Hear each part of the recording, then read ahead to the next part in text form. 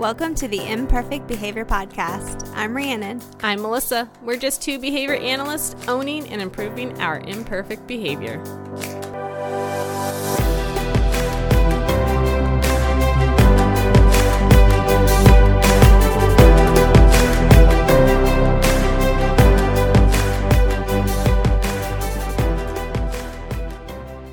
Hey, Melissa.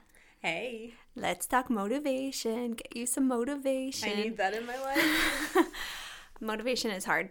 I think it's really hard to get up and do what I don't really want to do because the next episode on Hulu is really calling my name. Tell me first when it's really hard for you to get motivated.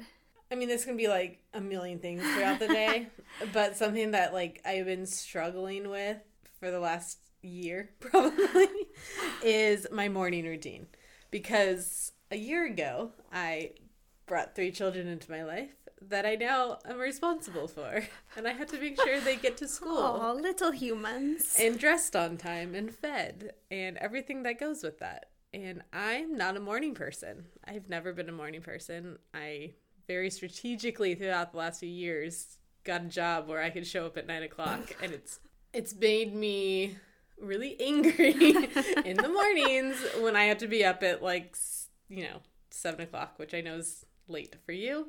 But for me, I still want to be in bed on my phone. So this has been a real struggle, and I've needed to figure out a way to get myself motivated so that I'm not angry and mad, because that starts off everyone's day terribly. So currently that has just been a struggle. I don't want to get out of my warm quartz cozy bed. I want to sit on my iPhone and look at everything on Instagram, Pinterest, Facebook, weather, anything and everything before I get my butt moving out of bed. So that's really where I struggle. Which is probably the opposite for me. I'm very much a morning person, not like I, wake up and start singing with Disney birdies, like putting on my house robe. But I don't want to be late. Like, I really don't like to rush. So I wake up and give myself literally 3 hours in the morning to get myself and the kids ready and get them out the door to the bus stop on time. My struggle is that I just want to go to bed at night. It's probably because I've been up since before the crack of dawn. But by 9 p.m. at the latest, that bed is just, Rhiannon, come find me. And I just want to go to bed. And I'm just kind of looking around at all the stuff that I have to do, the laundry and the dishes. And oh, you do those things at night? I'm not motivated to do those things at night. I also don't like to go to bed with a dirty kitchen or a mess, because it kind of plagues me in the morning, and it's just this vicious circle going round and round of all the things that I have to do. But I think it also changes for me based on a few setting events, right? So things that are happening in my world that are kind of changing alter up the motivation and alter, for me, the effort that I'm willing to put forth for a set event. So my husband is in the military, and so is yours. But whenever he is gone, it really changes how I feel about things. When he's gone, I don't know what happens. I kind of gain this spidey sense where I can take care of 100 things at once, and I feel really on top of it, and I'm semi put together. But when he's here, all effort goes out the window. All motivation goes poof, bye-bye. I don't want to do anything except go lay in bed and leave it for him to do. Well, I think it's our need to control the chaos. Yeah. And we're motivated to do that because we know that if they're gone and we don't have our significant other there, oh man, that can be a real big storm if we don't kind of gather ourselves and hyper organize, or else I just don't know how we would survive it, to be quite honest. True. So we have to be on our game, and you do it way more than I have to do it. And I haven't had to do it much since the kids come, but I can totally relate. Or just on a busy weekend, like if we have a bunch of stuff going, I go in hyper mode of we need to do blah, blah, blah, blah, blah, blah, blah. Get this done, get this done, get this done. Or else I know that it's all going to fall apart and then it's going to leave me just feeling exhausted and not capable of doing anything. So right. Well, because come Monday morning, I mean, that is the last thing that you have time to do. You have other priorities. But again, with like motivation, come Saturday morning and it's like 60 degrees outside and it's been 40 and rainy and it's like, well, I could clean or I could go outside and leave it for later and get our vitamin D that we so much need. Right. So there's so many different factors that I think affect our motivation. Mm-hmm. I think some of that is how do we even identify what's motivating us in the first place? And I think that's easy to recognize for yourself what you're motivated by, but then I think we tend to think other people are motivated by the same things. I want my husband to be like as motivated to like get things organized and ready to go as I do, but he could care less because he's highly motivated to do other things. Right. And I think that, so how do we identify that? What are some things that we can do? Yeah, I understand completely. I'm motivated for definitely certain things that my husband's not motivated for, and my kids are not motivated for. Like you said, they really couldn't care less if the house is picked up before we go outside. And there's a few different kind of tools in behavior analysis that determine what you could be motivated for, like preference assessments. And really, those are just kind of fancy little forms of figuring out a bracket system or, just kind of like listing your top motivators. If you're comparing today a cup of coffee as a motivator versus like finding $100, I've already had coffee today. So like, I'm not really motivated for that right now. I would gladly take your money. Yeah, so that reminds me, I don't know, I think it would be interesting to almost do like a would you rather game with your kids. Have you ever done this? No, but well, it just came to mind, like we were talking about would you rather between you and I, like would you rather get up early or go to bed late? So what would you rather do? Get up early. Get up early. See, I have no interest in that. I would much rather get up as late as possible in the morning and then stay up late. I'm just more of a night owl. But then it ties into things like food. So would you rather eat sweet or salty foods? Sweet. See, I'm a sweet girl too. Yeah. I don't really care about salty. But Mitch is salty. He is 100% salty. That's my husband. He is 100% salty foods all the live long day. Whereas like I really do not care about going through the Wendy's drive-thru to get French fries at 9 o'clock. True. I mean, I also don't eat meat either, so it's like options are limited. But it's kind of like in motivation, if I were to say like, hey, here's a nice cupcake for you if you clean with me, he wouldn't be as likely to jump on the opportunity as if I was like, hey, here's a Baconator. He would definitely jump on the opportunity. I think I've definitely used things like that with my husband. Like, hey, if you go do this activity that's geared towards my liking, next weekend, I'll let you go take a day to go fishing. Right. So I know that because those are things that he wants out of life. So I have to kind of use what he likes. Yeah. Because I don't want to go fishing. And that's a whole other thing. That's like a first then thing, but that's true. Yeah. But I still know what it's like. I know what I can use that's going to motivate him. Right. Versus what's not going to motivate him, like you were saying, the cupcake. Now, cupcake would likely motivate me all day long. Yeah. So I definitely think there's some ways that you can ask your children or your employees or your students what motivates them. Would you rather do PE or like go outside and play for 10 minutes or watch a YouTube video or funny video in the classroom? I think it also depends on the kids, and they're not all going to agree at the same time either. So kind of using what you know that they like to kind of help start some of those behaviors you want to see improving. But I know we have some really great tools that we're going to share in our Facebook group.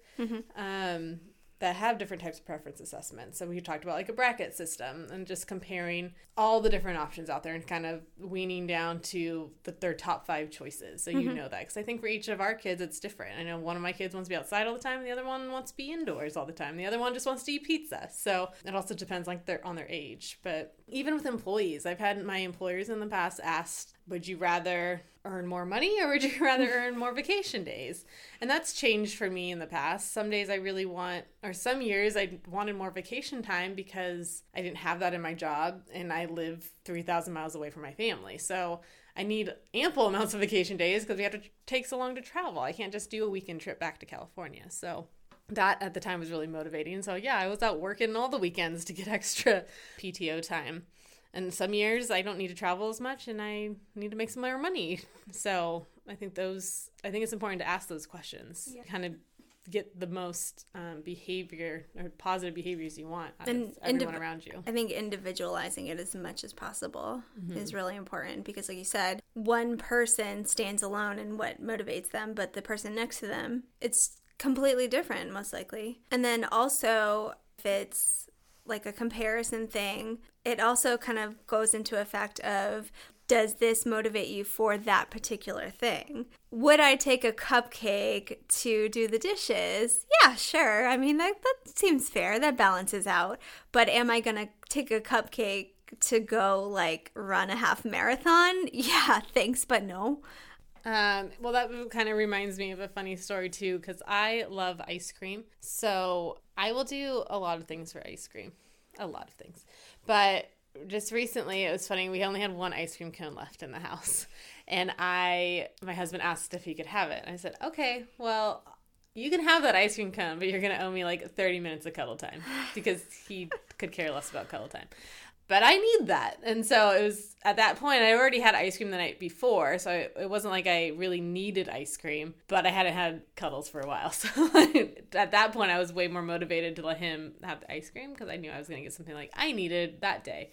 Where typically I'd be like, no, get your hands off that ice cream cone. Right. Just depending on how long I've had it prior. What do you think, though, about going back to your original thing that you struggle with, which is getting up in the morning? I think a lot of times when we talk about like motivation and how to get going with the thing that we're struggling with, it's all about setting yourself up for success and like setting yourself up in the environment and like the physical things around you to kind of help it play out better. So what are you going to do to help your butt get up in the morning? To improve my behavior? Well, I've started a few things. I had gone to therapy and like talked all about this, and my therapist was like, you just need to change your thought process. I was like, I'm 33 years old. Like, my thoughts about waking up early are not going to change because I've tried this multiple times throughout my life to be like a morning person. It's not going to happen. So what I decided was that I could change I had to start thinking about it as to what does motivate me in the morning. And so when I started to think about it, what I was missing in my mornings was what I used to get, which was my time on the couch, my time to drink my coffee. It was like quiet. I could watch the news and just let myself get ready in the morning. What I started to do was, instead of changing my ideas of how much I hate my mornings now or hate getting up out of my warm bed, it was more, okay, well, what do I like? Okay, well, I love my time to sit with my coffee, watch the news, get myself together. So how can I accomplish that? Okay, well, I have to give myself that 30 minutes in the morning to get up before the kids to do that. But my reward for doing that is I do get my 30 minutes of coffee, TV, let my brain wake up. So once I kind of started focusing more on what actually is motivating me in the morning, then I was able to like sit in that thought process and then get up in the morning when my alarm goes, oh, I'm actually really excited to get up because I'm going to go get that 30 minutes of quiet time that I so enjoy. So I think I've gotten myself, I'm at like 75% now if we're going to go back to data. Before it was 0 days out of bed. And now probably 4 out of the 5 days I get up. That's 3 not to bad, 4. though. I think that's actually pretty good. I do need to be at like 100% because, again, I get very angry if I'm waking up right when the kids wake up. So the other thing I've thought of, I just have not committed to it because I'm so attached to my phones like everyone else, is getting a normal alarm clock for the side of my bed. My husband has a phone. It's just on the other side of the room. So I know if in an emergency, someone can get a hold of us. But to put my phone out near the couch, and then I'll be even more motivated to get out of bed on those days that it's a real struggle bus because that's my other big motivation, is to sit on my phone in the morning. So Yeah. if it's set away from me and I've completely changed my environment, you physically have to get out of bed. have to get out of bed. Yeah. And I think it would be very motivating for me to get to my phone. Now, can I actually pull like the cord on that and not sleep right next to my phone all night long? To be determined. We'll have to give you guys an update. But I really think if I did that, I would have 100% success rate of getting out of bed. Yeah. And I mean, in logic, I guess it is like a really simple thing to do, but sometimes, you know, that like self-management piece of like nobody standing over your bed. Melissa, your phone is too close. You know, it's kind of like you have to be a big girl and put on your big girl panties and like do it. And it is just hard. I was kind of thinking my piece of wanting to go to bed at night and staring around at all the stuff that I have to do. My current pattern of behavior, which is clearly not working, is I'll put all of the clean laundry to be folded and to be put away on top of my bed. But then what I do is I just shove it nicely off to the floor at night, sleep, and then in the morning put it right back on the bed.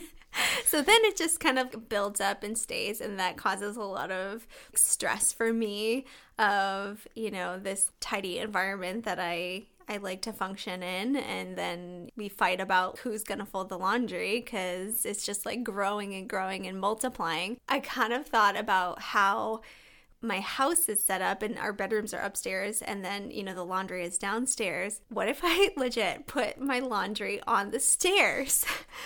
I know it sounds stupid, but then I cannot get to my bed without stepping on the laundry. And I honestly think that that would drive me more crazy than just having it be on the bed. Because I don't know, it's like this weird thought process I have of, okay, sure, the laundry's on the bed, but if I make the bed and then put the laundry on top of it, it's somehow okay in my delusional, you know, my delusional little world. So I think I'm honestly gonna try it. I think I'm gonna try and like put the laundry baskets right on the landing of the stairs, and then I think I will help. I don't know. So also TBD. Yeah. Well, I think it's funny because these things are things. I mean, how long have you been dealing with this issue with laundry? I'm 34, so probably the last 15 years that I've been living on my own. Having to be an adult. Yeah, having to be an adult. So I think we can all relate to this. Yeah. Even our listeners, of we have these habits that we want so desperately to change, yet we keep doing the same things over and over again, which we already know is like the definition of insanity. But I think there are some simple tools that if we can kind of hone in on like what's the motivating piece to it. But I think we have to identify like what the actual things that motivate us are. Yeah. To really be able to change our behavior, but then to put some antecedents in place or things that we do prior to like actually getting that behavior to resolve itself. Things like, okay, you're going to change your environment. You're going to put the laundry on the couch, or I'm going to actually move my phone to the living room. Like those things I know would actually, like I said, if I move my phone, I would be 100% getting out of bed every morning. All these little things that we can do will really help us if we can identify that motivating piece. Yeah, I know my kids are extremely motivated for electronics and TV time or some sort of like tablet time. So we're constantly bickering back and forth about when they came home from school. You know, the first thing that they would do is like jump on the TV or jump on the tablet, and then I'd be like tripping over backpacks, and later on it would be like, oh, I can't, you know, pack my lunch because I left the food in it from yesterday and now it's dirty and now I have to like figure out how to fix this and I'm rushing in the morning. So we put up this little list right above like the hooks where they put their lunch boxes, and it's just a simple reminder of like when you get home, unpack your backpack, unpack your lunchbox, pick out your clothes for tomorrow, and then TV. And that, especially for my 7-year-old, was so motivating. Like, he even asked me to time him of like how fast he could get his backpack unpacked. Isn't that the dream? Yeah. He was like, watch how fast I do this. And then, like, seriously, just, like, whips it out. He knows every day. At this point, we've been doing it for, like, months and months. So it's a habit, and it is routine. It's kind of like the expectation. But he's still motivated. Like, that piece still stands of he wants the TV. He wants the tablet, so he knows that he has to get this piece done first, and then he can have it. And it's a win for both people. He's happy, and you're happy. I'm very happy. So, improving these behaviors, I think at the end of the day, if we can just think about things the right way and think about motivators, like we can really improve some of these imperfect behaviors that we're going to be kind of challenging ourselves with. So I don't know, I think that's a good place to wrap it up. But Definitely. Hopefully you guys can relate to motivation. And please join us in our conversation at our group on Facebook at Imperfect Behavior. We're going to be, like we said, uploading some of those preference assessments that you can help for yourselves, for your spouses, for your kids, for your animals. I mean, it relates to everything in life. So go check that out. And then we're also just going to be open to conversations on that group. We want to help you guys. We want to support each other. We want everyone who's listening to learn about these behavioral principles and then be able to apply them, because we want you guys to also stop getting these habits that you've probably had for 15 years and really start improving on some of those things to help your life get better. Yeah, definitely. I guarantee it. My problem is also somebody else's problem, and their problem is like somebody else's problem. So like place where people can kind of just go and like lay it on the line and admit their faults and then just say like, all right, guys, let's like figure this out together. Yes, absolutely. So join us. And again, if you want to own and improve your own imperfect behavior, join the conversation at Facebook at Imperfect Behavior. You can follow us on Instagram at Imperfect Behavior or email us at connect@imperfectbehavior.com. See you guys next week. Bye.